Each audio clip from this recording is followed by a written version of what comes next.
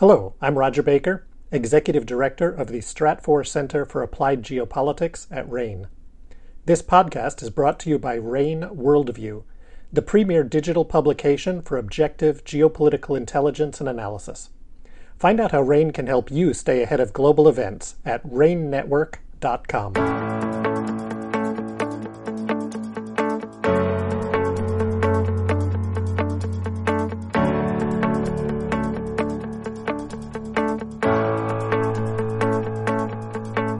Well, this goes back to the question of what on earth Russia is doing, and I still don't feel like I quite understand what they're doing. It seems to me like they are repeating the same strategy over and over and expecting different results. It's broaching on the trite definition of insanity. Welcome to Applied Geopolitics, the podcast series from the Stratfor Center for Applied Geopolitics at RAIN. I'm your host, Roger Baker. Earlier this year, there was a lot of concern that Europe was going to face a very cold winter without a lot of supplies of natural gas from Russia. Obviously, the Europeans have managed to make quite a bit of progress, actually, compared to some of the early dire warnings of what was going to happen to the Europeans. And of course, as we've seen, the Russians then are losing some of the leverage on energy that they thought they were going to be able to maintain. This is important as we look at how long Europe is willing to support Ukraine and how that conflict may ultimately play out, but also in looking at the ways in which Europe holds together internally or whether there are internal stresses within the European Union.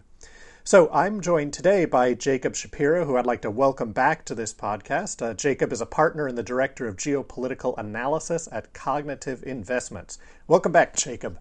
It's always good to be with you, Roger. So, Jacob, as you're looking at Europe, the European gas situation and European energy situation, and I know that we saw early on there were some concerns, clearly, that Europe would have to adjust its political stance, perhaps, on Russia or Ukraine. But the Europeans have acted fairly quickly, the rest of the world has acted fairly quickly, and it does seem to be that Europe has a little bit more maneuvering room these days. What are you seeing in regards to Europe, say, over the winter, and then perhaps looking a little beyond in regards to their energy security? There's a lot to unpack here, Roger, because there's Europe, there's what Russia is doing. There's all the other countries in the world that are trying to export LNG and take advantage of this. There's countries like China who are on long-term contracts and then they're getting more gas from Russia, but then they're selling their long-term contract LNG back around to Europe. So there's really a lot to unpack there. It's also a really interesting one from the perspective of geopolitics because, this is one where we have to suddenly become experts in weather and pipeline infrastructure, and kind of everything else in between. So I will say one thing is, and this was actually something I remember talking with you about many times, which is that it's felt a little lonely being more bullish on Europe than the rest of the world. And in some ways that's disconcerting because you feel kind of alone and everybody looks at you askance. But on the other hand, the times that I've usually been right in my career are the times when I was the only one saying something and then it becomes obvious 6 to 12 months down the road. And I think the issue with Europe is not that they're not going to have a difficult time. And even if the current weather projections are right and Europe has a very mild winter, it's not even about the whole winter. It could, if there's just one cold spike in the middle of a very warm winter in general, that could be enough to send certain countries into crisis. So it's not like a uniformly warm winter is actually going to do the trick for Europe. We also need Europe to have good weather throughout the entire winter and no spikes. But I will say that I think the narrative is that European civilization was in danger of collapsing, that the European Union is going to come apart at the seams, that Russia is going to use their energy leverage to get Germany and France to encourage Ukraine to just accept Russia's conquests in eastern Ukraine. And none of that is happening. So it's not that I don't think Europe is problemless going into the winter. I just don't think the problems are as bad as everybody else has said. And it's a combination of things that they've been able to cobble together. They're sourcing LNG from other parts of the world, some of it from China, as I mentioned about them turning around and sending those long-term contracts for a nice little tidy profit. There are certain pipelines that have come online and others that they're rushing through. The Germans and the Dutch are renting new floating LNG terminals. Some countries like Spain actually built good LNG capacity ahead of time. So when you start to put it together, most of the countries in Europe are probably going to be okay. The ones that are not are those Central and Eastern European ones that really bet 100% on Russian natural gas, and Germany can afford to source gas from other places, but countries like Slovakia, like the Czech Republic, like Hungary even, those are the key pressure points that I'm watching most closely because they have the least room for maneuver versus a France or a Germany or some other country. But that's kind of the general lay of the land. So maybe I'll pause and stop rambling there and we can dive into whatever aspects you want. Sure. I mean, as we look at that, as you note, Central Europe or Western Europe has a lot more room to pay, at least in the near term, to pay the higher costs and get them over this hump. Eastern Europe, or the frontier of Europe along that Russian frontier, a little less so. But there seems to be also within that a bit of a split between that southern eastern frontier and the northern eastern frontier. If we think about the Poles, if we think about the Baltic states, they've been cautioning and warning about this over-reliance or over-dependence on Russian energy for a very long time, and have at least been attempting to make some adjustments, whereas in that southern part of the European frontier, certainly not so much. Do we see stresses, or do you see stresses forming between those two parts of that forward bastion of Europe as it is up against Russia? Yeah, and I'll start by looking across the ocean before I answer that question directly, which is also the U.S. is intimately involved here. So when people bring up higher energy costs for Europe going into the winter, Europe's been paying higher energy costs relative to the United States for years now. And the United States is talking about exporting more of its LNG abroad to Europe and making up for the shortfall. So now you've got an interesting position where the U.S. can surge exports, but then you're raising prices in the United States, and then you don't have a geopolitical advantage of low energy prices there. So is that something that the United States is going to keep going on further? And I bring that up because you're talking about divides within Europe. There's also a potential for divides between the United States and between Europe as well, because there are different interests on both sides. The short answer to your question is yes, there's a ton of friction within Europe right now, and different countries have different interests. If you are optimistic about Europe's political situation, like I am, you think that what's going to happen here is they're going to figure it out. They're going to yell at each other. They're going to argue. There's going to be sharply worded statements. There'll be articles in Politico about how the Italians are really mad at the Germans. But at the end of the day, they will figure out some way to work it together. And I would take it even a step further. One of the big problems that Europe is having right now is the electricity infrastructure between states is not good enough to just send power from where there are areas of surplus to places that might need it. So, for instance, I mentioned Spain. Spain has more LNG capacity than most of the rest of Europe combined. But Spain can only really get 10% or something like that of its power production over to France, and then France gets an even smaller percentage, I think, over to the rest of Central and Eastern Europe. If you could have a unified European electricity structure where you can move power easily from one part to the other with similar rules and similar equipment and similar infrastructure, you could actually deal with the situation much more easily. So I think that what's going to happen is we're going to have the political logic for a more unified power system, and it's going to suck for a couple of years as they build it up, but they'll get there. If I'm wrong, the flip side is exactly what you describe here, where it's going to be every country for themselves, or we're going to have competing factions against each other. And the Spaniards are just going to say, screw the Germans, we're just going to get our LNG, we're not going to help anybody else. The French are going to turn on their nuclear reactors. Countries in Eastern Europe will, they'll try to get coal, or they'll even turn to Russia and say, hey, is there some kind of accommodation we can have with you? So if that political will is not there and starts to come at the seams, that I think is also a very negative sign going forward for the European Union. So there's the winter itself, and then there's also how Europe responds to this crisis and what that tells us about the future of the European Union. It's rare you get such a clear litmus test for what the future of a bloc like Europe is going to be. And I'm expecting drama and pain and, bad growth figures and the whole like for the next couple months. But I'm expecting that Europe will be able to use this crisis to grow and have greater relative advantage in the future. And if not, we can watch the data and I can come back on and tell you that I was wrong. One of the critical aspects, I think, that is perhaps a little overlooked is the question of the Baltic itself. Because as we look at some of this LNG import and some of the terminals, it's all designed. A lot of it was designed to be in around the Baltic, as you note, trans-European movement of electricity or even gas, LNG, and then once it's into the pipelines, it's not necessarily easy to move around. And we have this question of the constriction of the Baltic itself.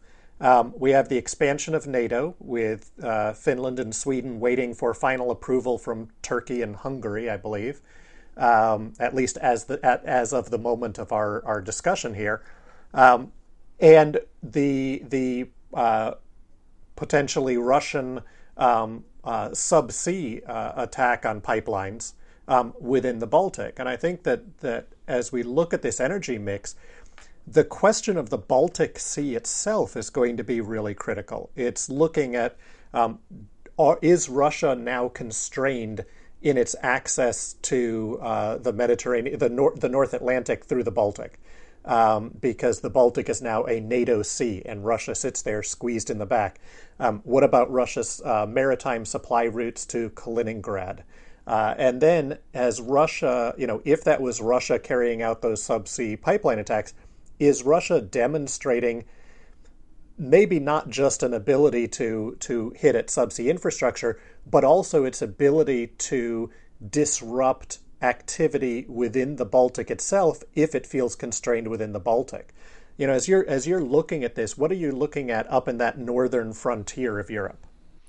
Well, this goes back to the question of what on earth Russia is doing, and I still don't feel like I quite understand what they're doing. It seems to me like they are repeating the same strategy over and over and expecting different results. It's broaching on the trite definition of insanity. Like you mentioned Kaliningrad. Countries like Poland are looking at Kaliningrad and are starting to salivate. They're seeing that the Russians have had to withdraw a lot of their best troops and throw them into the meat grinder in Ukraine, and they're still getting their butts kicked. So why not go after a Kaliningrad? To your point, if it was Russia that was behind the sabotage of the pipelines, and I don't have a good answer on who it was, but I will say that Russia came out a couple weeks after the sabotage and said, hey, Germany, we can still get you some natural gas via Nord Stream 2. That's not normally the thing you do after someone sabotaged your pipelines. It's a little too overt in terms of the leverage that Russia was or the leverage that Russia's trying to use over Europe there. So it's just kind of I don't quite understand what Russia's doing, but it does seem like Russia wants to do that. But the flip side of that, and I think this is a great point that you just made, their access to the Baltic Sea, it's already gone, and that's why they've been cozying up with Iran. And Putin has been showing these maps about new trade corridors for Russia that are going to run through Iran and then out through the Persian Gulf and into the Indo-Pacific that way. It's why Russia's had to take Turkey much more seriously than maybe it ever wanted to, because if Turkey gets on the wrong side of Russia here, then they can close the Black Sea, and then Russia has that route that is kind of blocked to it. You mentioned the expansion of NATO. We might need to talk about the contraction of NATO too, because to your point, Turkey keeps gumming up the works for Finland and Sweden, and it doesn't appear to me that Turkey's on the same page as everybody else in the alliance. I don't know how much longer that works, but that's a different rabbit hole we can go down if you want. So, no, I think you're right to point out the Baltic as a critical watch point, but all I see in the Baltic is evidence of Russia weakening and unable to really express its interest geopolitically, and to the extent that it is, it's just shooting itself in the foot. Do you see it differently? Am I missing something? Well, to me, I look and I say Russia recognizes, Russia has long focused on these critical access to maritime routes.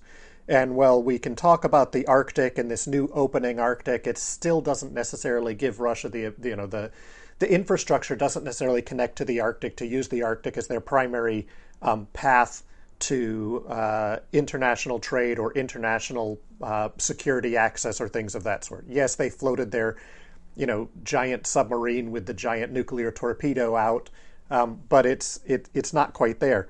So Russia has long focused on finding ways to make sure these maritime routes are open. The Baltic is going to be critical for the Russians, and certainly they are constrained there, but I don't think that that makes St. Petersburg just go quietly into that good night.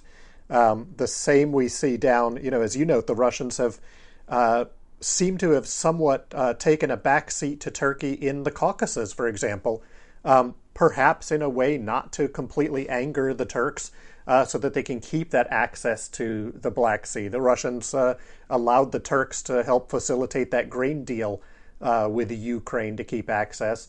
So there is this maritime component to Russia. Russia's always been this land power that doesn't have great sea capabilities, but it's always been desperate to keep these access routes open. As you talked about the Iranian route, right? The Russians looking at that Central Asian route run down through the Caspian to Iran, out into the Persian Gulf and into India. I know they've done at least one test of that route to India.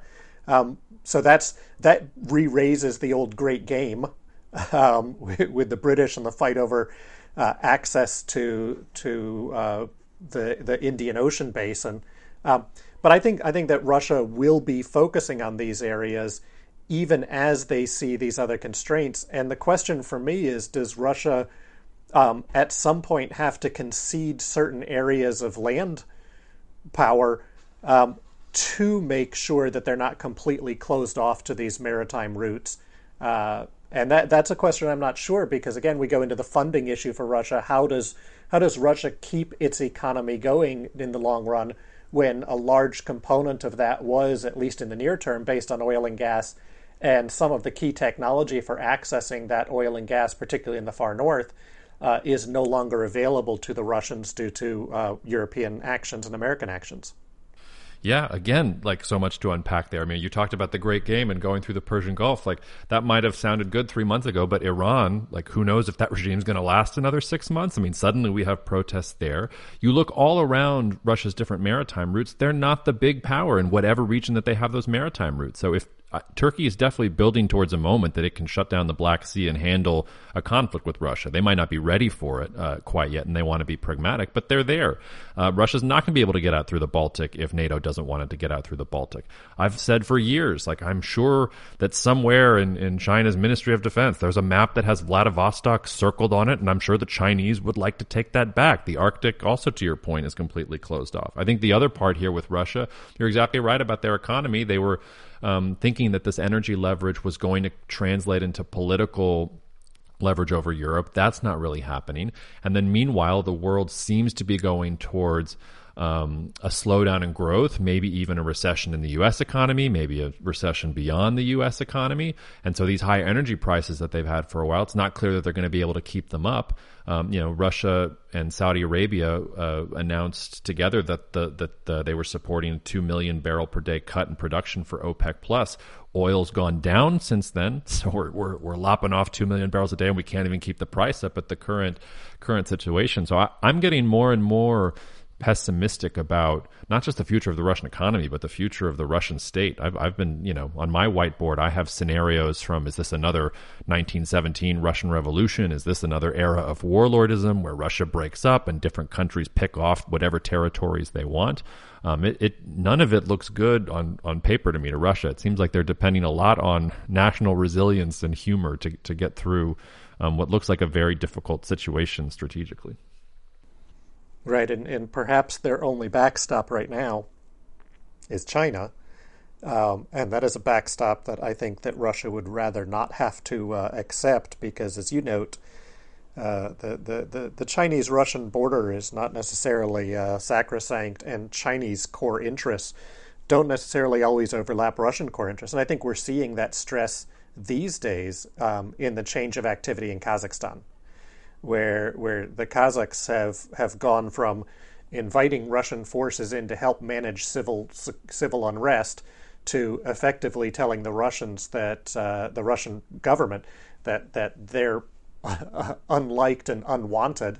And part of that confidence from Kazakhstan, I think, comes from the perception that Russian forces are much weaker than everyone thought they were, but also from the economic and political backing of China. And it would seem to me that as Russia is, expending capital on that Ukrainian frontier, it seems to be facing increasing challenges and weakening its capacity along the rest of its southern frontier from the Caucasus through Central Asia. And in the long run, that's an extreme threat to Russia's perception of its core interests. I don't know if you saw this. I mean, you're right about Kazakhstan, but it's not just Kazakhstan. Did you see the I forget what the name of the summit was, but all the Central Asian states and Putin were all together having some meeting, and the president of Tajikistan went off for like 5 to 7 minutes, just in front of Putin's face, just like criticizing him, lambasting him, talking about how Russia hasn't done anything for Tajikistan. Kazakhstan is at least the largest country in the region, has energy resources of its own, wants to play its own game, but even Tajikistan is giving Russia the middle finger in the region. There's also a certain element of Russia, rightfully so, has critiqued U.S. foreign policy and U.S. wars in Iraq and Afghanistan for years, but they've turned around and made the same basic mistake. And the mistake is not just the decisions Russia has made; it's a sense of hubris. When I don't think I'll get invited to Russia again anytime soon, but the last couple of years I went to Russia once a year, and one of the things I was always most struck by is I would ask them this question about China. Aren't you guys worried about China? Don't you get that there's a giant on your border? The United States is worried about China. We have an ocean between us, but you guys share a border. You guys have fought conflicts over this. And all the Russian analysts I would talk to would say, the Chinese don't understand geopolitics. They're the junior partner in our relationship. We have to build them up over time and help them become sort of a larger geopolitical power.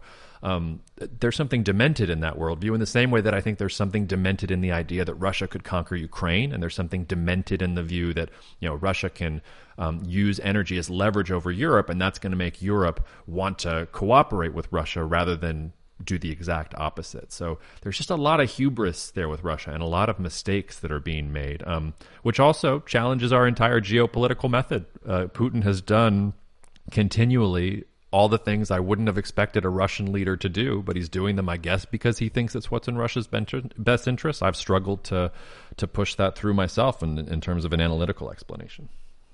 Well, I wonder too, and this probably takes us off into a more theoretical realm than in the immediate concrete impacts. But as we look at this, the Russian behavior, particularly in this Ukraine crisis, clearly reflects either an inability or an unwillingness to assess reality.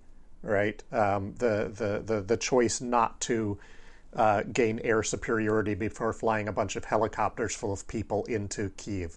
The choice not to arm and protect convoys and supply lines. I mean, some of those decisions just are beyond the pale. Even if you think you're going to win and you think you are superior to the opposing force, you just don't do these things.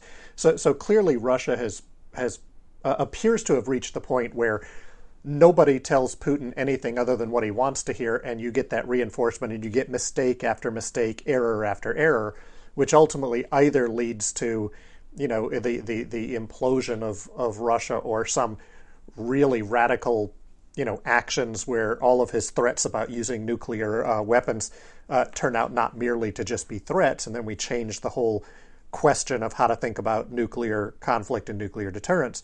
But I wonder if there isn't a similar pattern we're starting to see in China, as we've seen, but by choice, the Communist Party has decided to consolidate power under Xi Jinping. But the more it consolidates, the more that they risk a similar set of miscalculations down the road, as, again, you consolidate to the point where nobody wants to say anything the leader doesn't believe. And in the end, for both Russia and China, then, I guess the theoretical question is, they've been emphasizing that their style of government, that more, in the West we like to call it autocratic, whatever they want to call it, I believe they call themselves democracies, but that style of government is more stable, more socially stable internally, and more stable and long-term thinking internationally, whereas Western governments, the United States, the Europeans, are full of chaos. And in the day-to-day, we certainly see that political chaos in the West. But is it ultimately more resilient than these more autocratic regimes that seem to reach a certain point where, as you call it, hubris, starts to make them make miscalculations that they don't have the flexibility to recover from? You've probably thought more about China than I have, so I'm curious to get your take on what I'm about to say, which is that it seems to me that China, you're right that Xi Jinping is consolidating control. But it seems to me he's doing it a bit more strategically, and there isn't that level of hubris that is there with what Russia's doing right now. Now, the downside of what Xi is doing, that if he gets hit by a bus tomorrow, or if he contracted COVID and died from complications of COVID, if we want to have a more realistic scenario, he really has imbued a lot of Chinese state power in himself. So there's a lot of risk in one person. But when I think about his background, when I think about the fact that his family suffered from Mao's never-ending chaos and purging of the Communist Party, it's always seemed to me like Xi recognizes that the way China functions right now is not working, and that he needs a requisite level of control to change the direction of the ship, and then maybe hand it back off over once he's been able to make those difficult decisions. And I've also wondered if there isn't some aspect of Xi where he wants to become the lightning rod of all the changes the Chinese Communist Party has to force through to make the economy work in the current, because they've already gone through all the low-hanging fruit from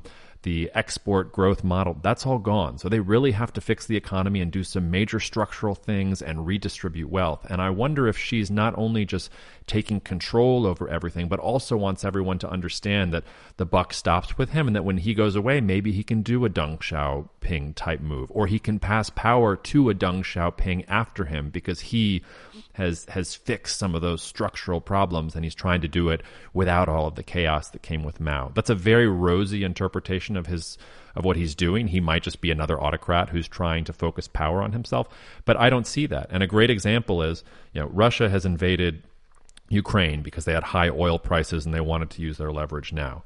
What is Xi Jinping doing with his power right now? He's facing a real estate property crisis, and he's not taking out the credit stimulus bazooka. He had a major challenge with Nancy Pelosi going to Taiwan. Wasn't nearly as bad as me and plenty of other analysts thought. We thought we were staring at a fourth Taiwan Strait crisis. It's been pretty pedestrian. He seems to be focused on other things internally. So I don't see that hubris out of Xi Jinping. I see a more thoughtful, more cautious leader who is trying, I think, to make some changes and then hand off to a next generation. But I could be wrong. I mean, I'm reading tea leaves there. So tell me if you think, if I've convinced you at all that that's what's going on, or you really think he belongs in the same camp with Putin. I think it's always risky for Caesar to take power temporarily to fix problems and then assume that he will just give it up afterwards. And Putin didn't come in to create chaos in Russia, for example, right?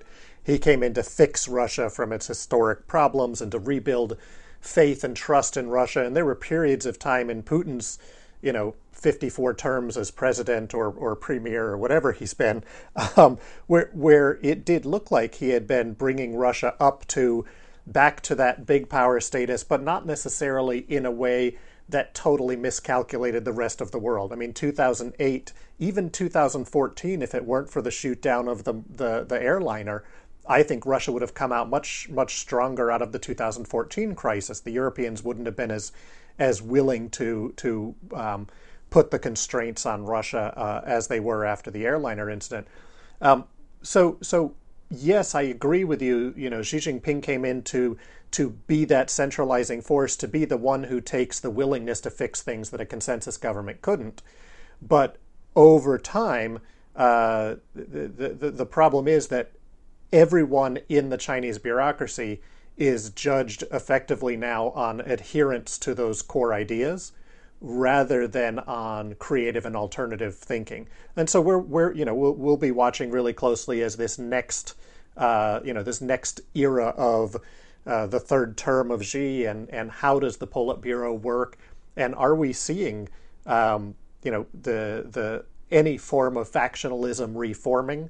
Are we seeing pushback, or are we seeing this constant constraint? And I think the place that we see it tactically is in the zero COVID policy, where clearly there are strong voices from lots of parts of the Chinese economy and political spectrum that are long done with zero COVID, and the central leadership has made a decision not to alter that. And whether that's based just on Xi Jinping doesn't want to change who he is, or whether it's based on the fear of even a 2% added death rate in China would be a lot of people. Clearly, there's some tension there, and we've seen it especially strong in Hong Kong's relation with China, which is something that Xi had tried to strengthen. Yeah, I think that's a great point. The zero COVID thing, though, I mean, I get where she's coming from with that. I mean, China is a country of mostly only children that respects its elders very well. They have a healthcare system that is not that great. They haven't been able to produce a vaccine that is particularly effective. To cut against the idea of Xi as authoritarian, you would think that if China was this autocracy that was as powerful and as centralized as everybody talks about, you would think that they'd be able to get vaccination rates even for their crappy vaccine up. They're not. I think it's like, 55, 60% of Chinese people over 65 or something like that have gotten the vaccine. That's not a particularly good rate. And one of the confusing things to me is I don't understand why China hasn't tried to go and get the vaccine from countries that are making it well. Like, I get that you don't want to swallow your pride here and get, the vaccine from Pfizer or Moderna or whoever, but then you actually could kind of turn around and maybe reopen the economy. But this gets right to your point about creativity and innovation. For all the chaos we have in Western democracies, we turned around and we created the blueprint of a COVID vaccine. I think Moderna or Pfizer said they had it within a couple weeks after they'd sequenced the virus. And China doesn't have that innovation. They don't have that tech. They don't have the type of system that allows you to generate those types of things that are transformative. I saw a great example of this. I don't know if you probably are. I mean, there's a new Ebola outbreak in Uganda, and it's for an Ebola strain that we don't technically have a vaccine for. And last week, WHO said they were working with companies to start already experimenting with a vaccine that's going to go after like this Ebola virus. Like, that's, for all the crazy things happening in the West, we're at like this incredible time of biotech and things that we're doing to change how we interact with diseases and things that are going to threaten us. And China's just stuck. They haven't been able to get there at all. So there's a little bit in all of that about how China's strategy is not really working. It might look good on paper for Xi Jinping to push the paper, but when the rubber actually meets the road, it gets more difficult. But I know we're probably running up on time, Roger, but I would just turn around and ask you, how did the transition then to Deng Xiaoping work in China? And do you think there are any lessons for China going forward? Because that's sort of an example, not where a Caesar gave power back, but where you did have a reformer who had sort of an iron will and controlled things, but then also let the system be creative and innovative and lead with growth for a while. Do you think there's any kind of turn for China from that regard, or it's just the world is deglobalizing, China's this enemy for a lot of different countries in the West, and that space has been closed, and that's why Xi has to double down? I think we have to look at the difference in the time as well, right? So I'm a big fan of using historical analogy to study, but also of taking Ernest R. May's advice and being really cautious about which analogies I use or whether I look at the analogies within the correct context. And if we think about the Deng era first, the Deng era emerges coming out of the total chaos of the final years of Mao and the Gang of Four and everything else. So it's a recovery moment. And second, it was a moment where China had recognized both its internal weakness and its international weakness. And that's why Deng comes out with his dictum of bide time, wait, right? Wait until we're strong and capable and then push ourselves out. And Deng effectively chose both of his successors. So he chose Jiang Zemin, he identified Hu Jintao, and both of those leaders only had to not do something stupid to be guaranteed to be the leader, right? So you had 20 years of continuity pre-planned coming out of Deng, and then that concept of collective leadership within there. So he actually, in many ways, was made sure that his influence stayed quite a while longer. And if you remember back, Jiang Zemin tried to make his thought sacrosanct and nobody really cared. Hu Jintao did, just stayed quiet. And Xi Jinping is this first return of individualist leadership. And I don't think it's any coincidence that the other person who probably could have taken this role was Bo Xilai, and he also had that same super individualistic, charismatic component. But but that gives us the big difference, right? Here we are. To me, the biggest difference is that China's economy is now entirely dependent on international connectivity, and it's large, and it's doing that massive transition, and so there isn't necessarily a logical space to go back to bide your time, quiet, collective self-defense. The challenge for China is that it's reached the point where it appears threatening to everybody, but it actually probably doesn't have the capability to fulfill those threats if it ever got pushed. Mm-hmm. The alternative to the way it's acting would be to try to, quote, bide its time again, but in that sense, I'm not sure that it can anymore, right? So do they have to have things like the spat at the consul general in Manchester and beating protesters in the streets in Britain? Probably they don't need to go to that extreme. And it's not beneficial for them. But I do think that the context is such that it would be very hard to see that shift back to a quiet, internally focused China. And just as a percent of the global economy, I'm not sure how that happens. And then finally, the West has already made its decision to start to take direct action against the Chinese economy and against its technology and its future. And barring a massive change in Western politics, China now must defend against that. And I don't see China defending against that by giving up or capitulating. No, they can't, but we're all interconnected. I mean, the West has gone after China. I mean, I think those semiconductor restrictions that came out from the Biden administration recently really went right at the core of what the center of all of China's plans for economic rejuvenation are. It's also, I feel like it was just June or July that the Biden administration was tossing around the idea of actually lowering some of the tariffs on Chinese goods, the Trump era tariffs. It's amazing how far the Biden administration has come in the last couple of months versus trying to ease the trade issue to fix supply side issues for inflation to actually doubling down now on the trade war with China. And it's going to be a race between who has the IP and the innovative tech versus who actually makes the stuff and has the experience making the stuff for the last 20, 30 years. So the Chinese make the stuff, but it's designed in the United States. China's still dependent on European companies like ASML for certain parts of the semiconductor supply chain that would take them years to fix the situation. So we're all kind of stuck together, and now all the sides are kind of going one for each, or it's all everybody doing things for themselves. And to your point, like China, to get to that next stage of its economic growth, it has to ironically be the defender of globalization, like the economy that wants the world to globalize, even as we're getting protectionist, U.S. industrial policy and protectionist European policy. I think that's the one thing China has in its back pocket here. It can say, okay, if the West wants to self-segregate and they want to build walls between us and the rest of the world, fine. Let's go out and let's be friends with Brazil and South Africa and India and anybody else that cares more about doing business and economic growth than about whatever the West is selling.